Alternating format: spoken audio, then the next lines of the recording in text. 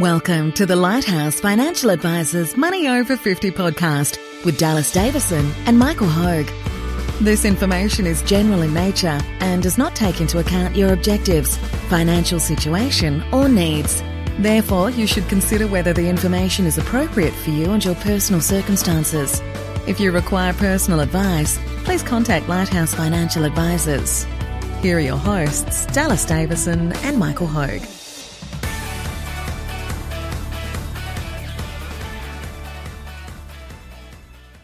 Welcome to Money Over 50's weekly coronavirus update.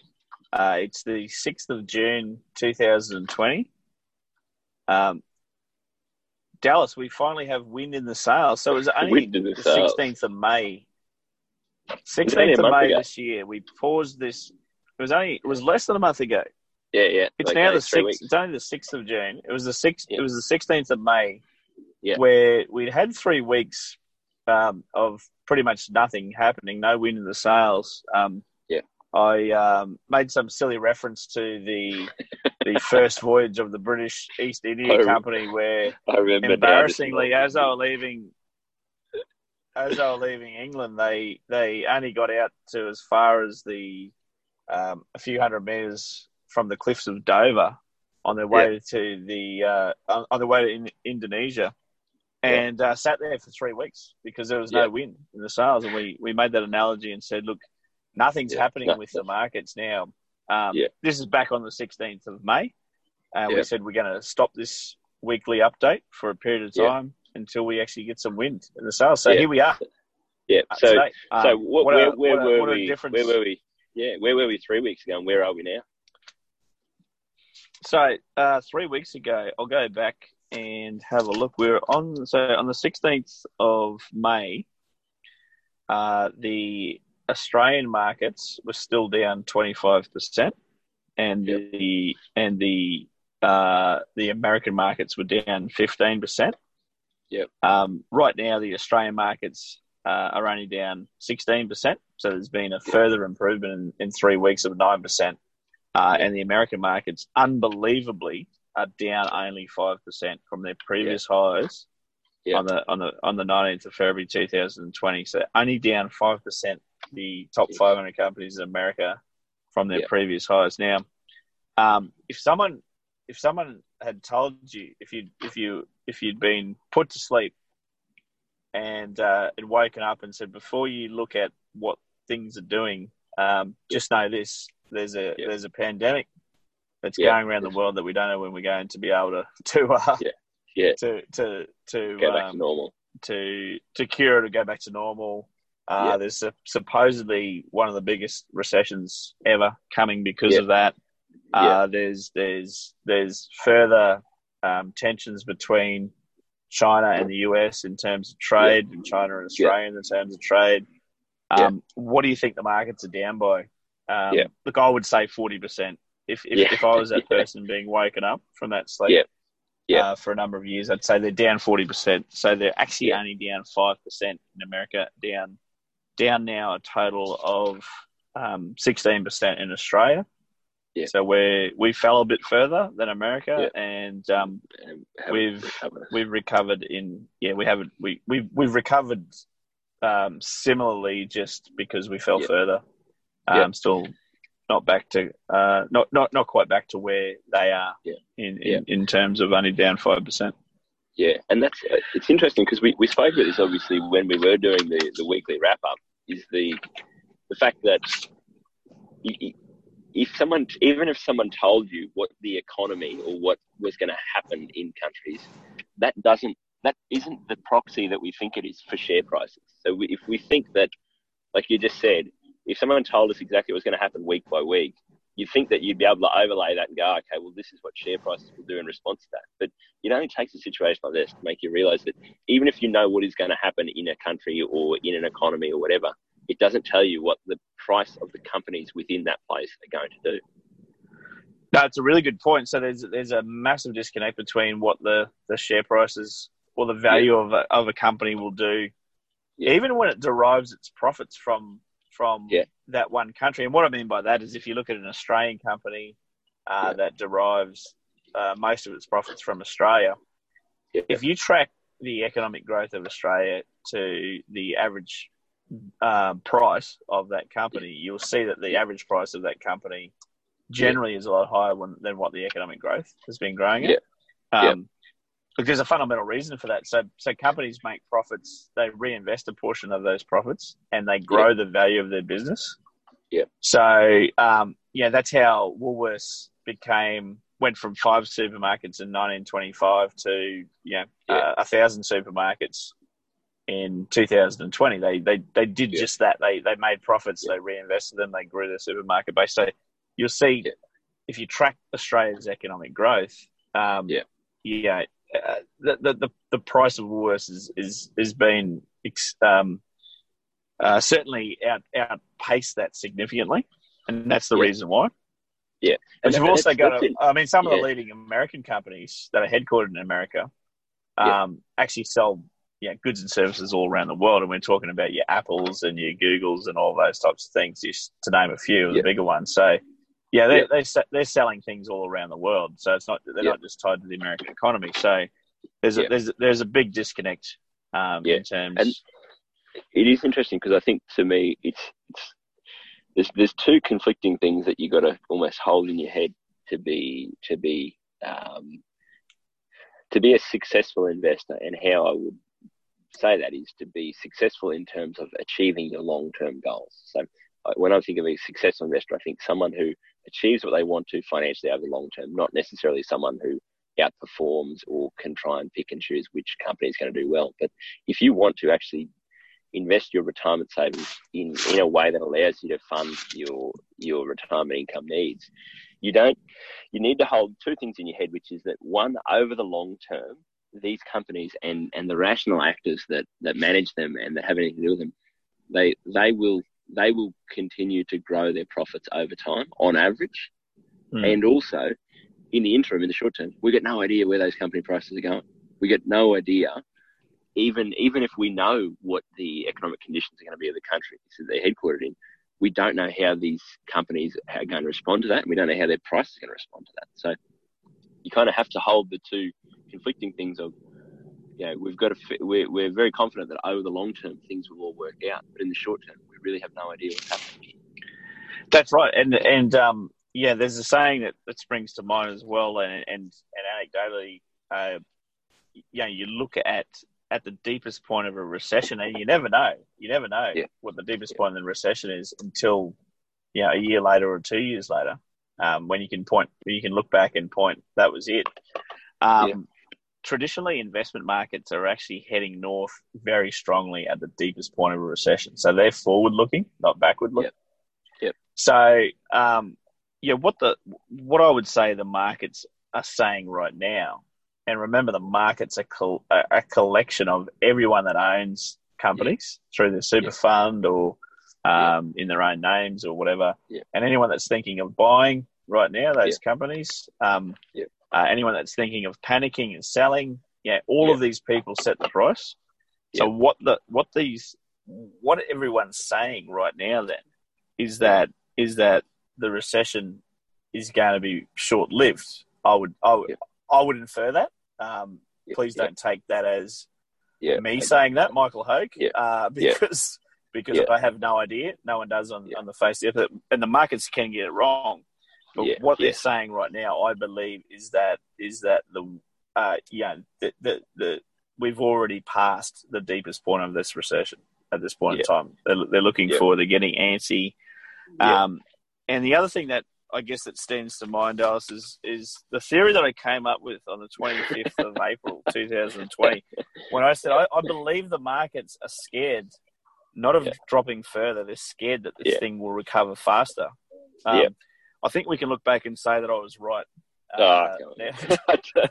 Which probably means the next time you hear a theory of mine on this recession, on this podcast, ignore that, because I'm right. I'm happy if I'm right 51% of the time with the theory. But my theory at the time was that markets were edging up, and they should have been down a lot further based on the data. But they were thinking they were getting worried.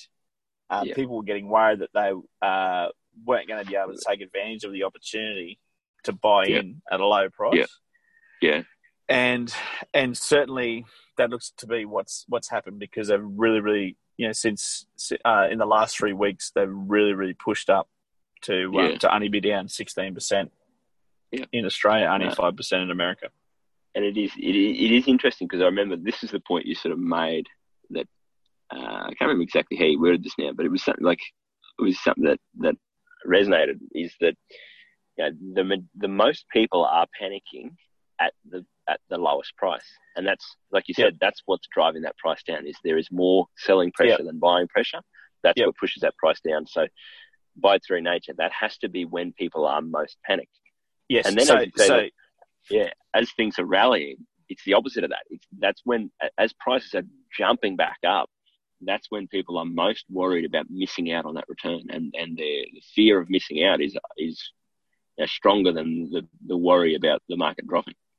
That's right. There's panic on the way down, panic on the way up, and some of the panic right now, and it's true, at the bottom of the market, or very close to the bottom market, is when the most amount of people have panicked, and that's why it is down. Recognizing that any given day, if for every 100 people that wake up wanting to sell their companies or their shares, if there's only 10 people that wake up wanting to buy those companies or shares, then the price is going to fall. It's going to fall sharply. And that's what we see around the bottom of the market. So back on the 23rd of March, when the Australian markets were down 36%, so share prices were down by 36%, that's when most people panicked, because and we can say that with assurance, because we know that that's when the bottom to date has occurred.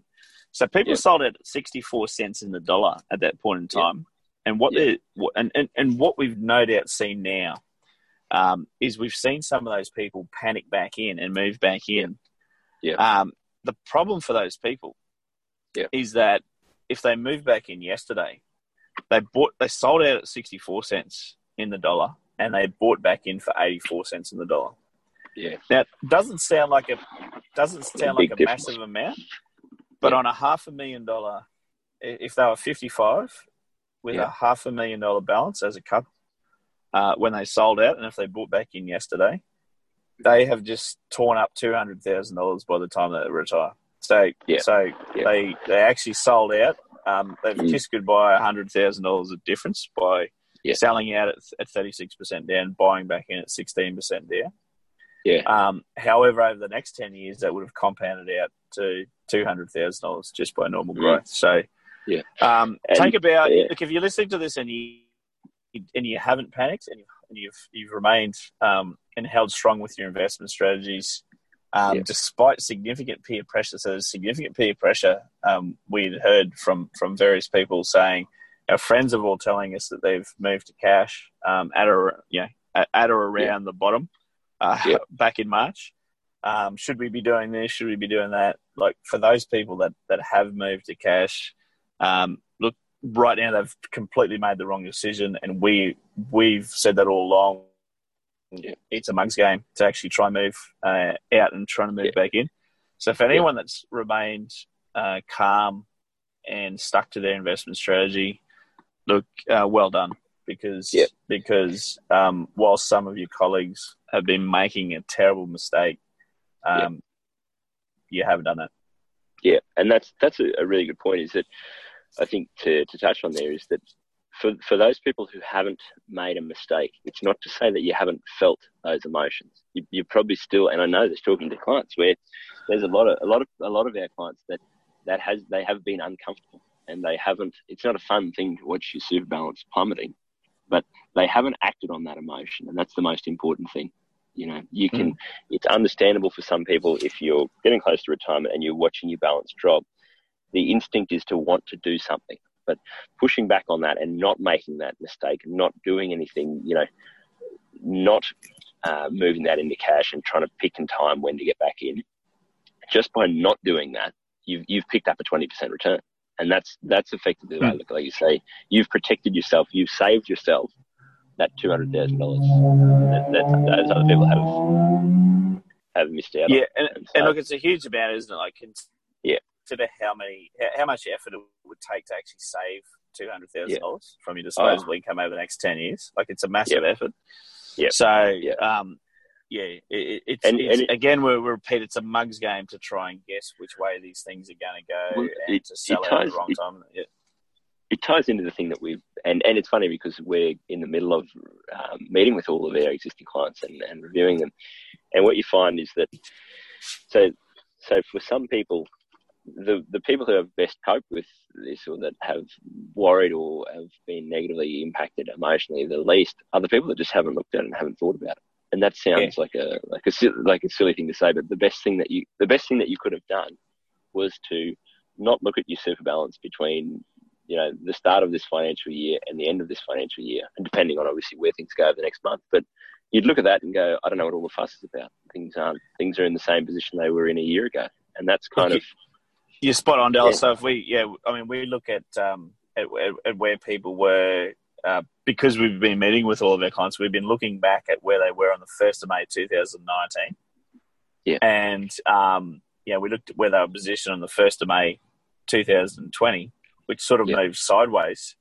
Yeah. But if we revalue that on the 1st of June or the 5th of June 2020, they've actually moved up over that period of time. So... So, if someone, again, was to ask a general question and say, okay, do you think you would have improved financially from the 1st of May 2019 to the 5th of June 2020? Do you think you would have gone up, down, or sideways over that period of time? I think most people would say, given what's going on, down. It would be their first answer. The second answer would be sideways.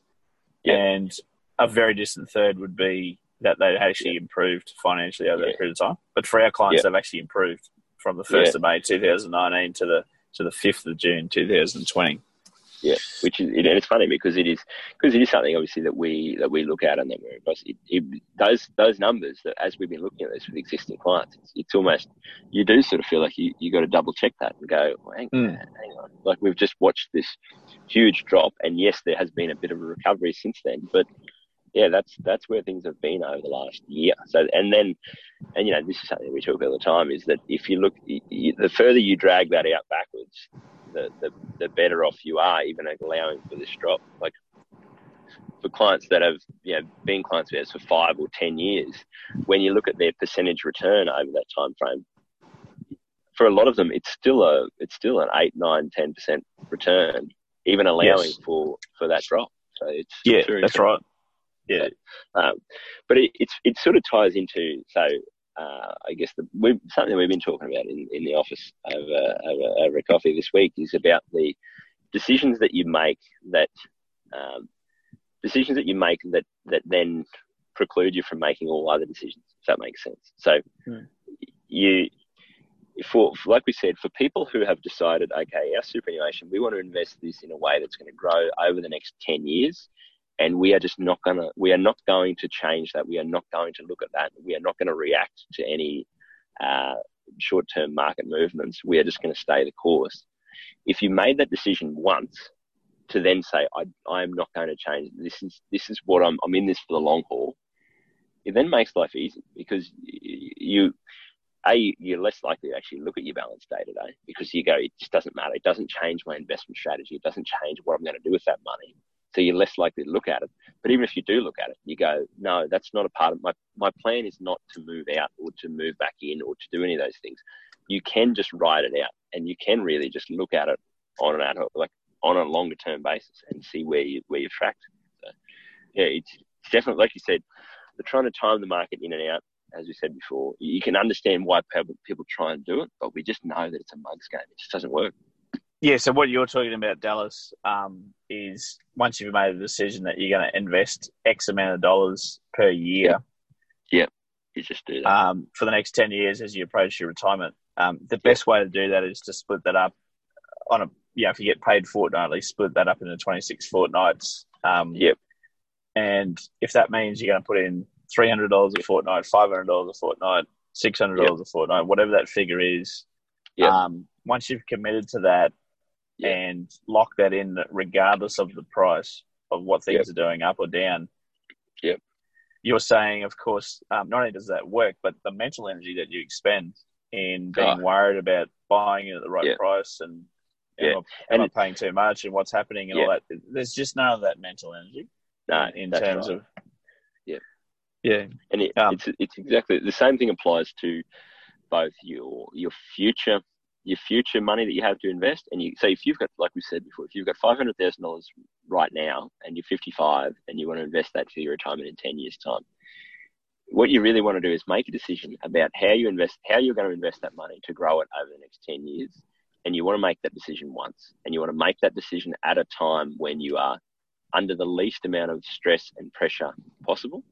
And you also want to make that decision about your future cash flows. Like we've said, if you've got $300 or $500 a fortnight, what am I going to do with that money?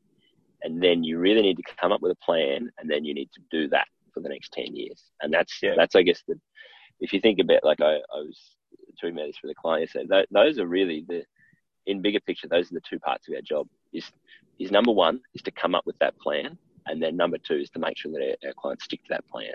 And then obviously we need to adjust that plan. But people who are, when I said before about successful investors, invariably have a plan and they stick to that plan. Whereas unsuccessful investors react to what's happening around them. And I guess, like we said, human nature is that we will tend to react to the exact wrong thing. We will panic when everyone else is panicking, which is when the price is at its very bottom. And we will get greedy when the price is at its very top. And so, like you say, it seems funny when we're talking to some of our clients that haven't really looked at it or thought about it, and they've just stuck to their plan. They're putting their money in each fortnight. They've got their superannuation invested in a way that's going to grow over the long term. The people that haven't thought about that again since, we talked to them 6 months ago, they are the successful investors because they are on track.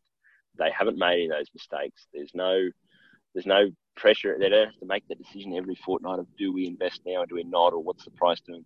They're just sticking to the plan and they're just following the script, and it's worked well for them. Yeah, it certainly has. And from my end, that's probably a good place to wrap up, unless you have anything to add. I will say that, look, it's good to be back on a Saturday morning. It's a weekly wrap up. It's been a while. No, I think that's you made a good point there. I guess there's two, where we are now. Yeah, we've had that big drop. We've had that bit of recovery, and really where we are now, for people listening to this, you're in either one of two boats. You either didn't react to that and you've let things pick back up and recover, in which case you're probably feeling pretty comfortable about the fact that you didn't panic on the way out, and you're now not panicking to get back in. So for people that didn't do that, you're probably feeling pretty good about it. For people that did panic and sell at the bottom and are now sitting on the sidelines with cash and trying to decide, is this a false rally? When do I get back in? What price point do I, all those sorts of things. If you think about emotionally how that feels for those poor people that are sitting on the sideline, and like we said, we've got sympathy for them because we can understand why you do it. If you're sitting on the sidelines with cash right now, and then how that would feel. But what I would also say there is that there may well be another drop from here. We don't, it's not to say that it's just going to be a nice smooth line up and to the right from here. But if you think about emotionally how that person that did panic and sell, how they're feeling now, when we have our next drop, which will happen at some stage in the future, whether we get back to previous highs first or not, we are going to have another drop. And how you act when that drop occurs, that decides whether you do have to have panic on the way down and panic on the way back in, or whether you just do the same thing that you've done, which is stick to the plan, stick to the script, and not have to go through that roller coaster. Yeah, look, I think that's a great comment to end the podcast today. So thanks for listening. Thank you for listening to the Money Over 50 podcast with Lighthouse Financial Advisors. We look forward to catching up again soon.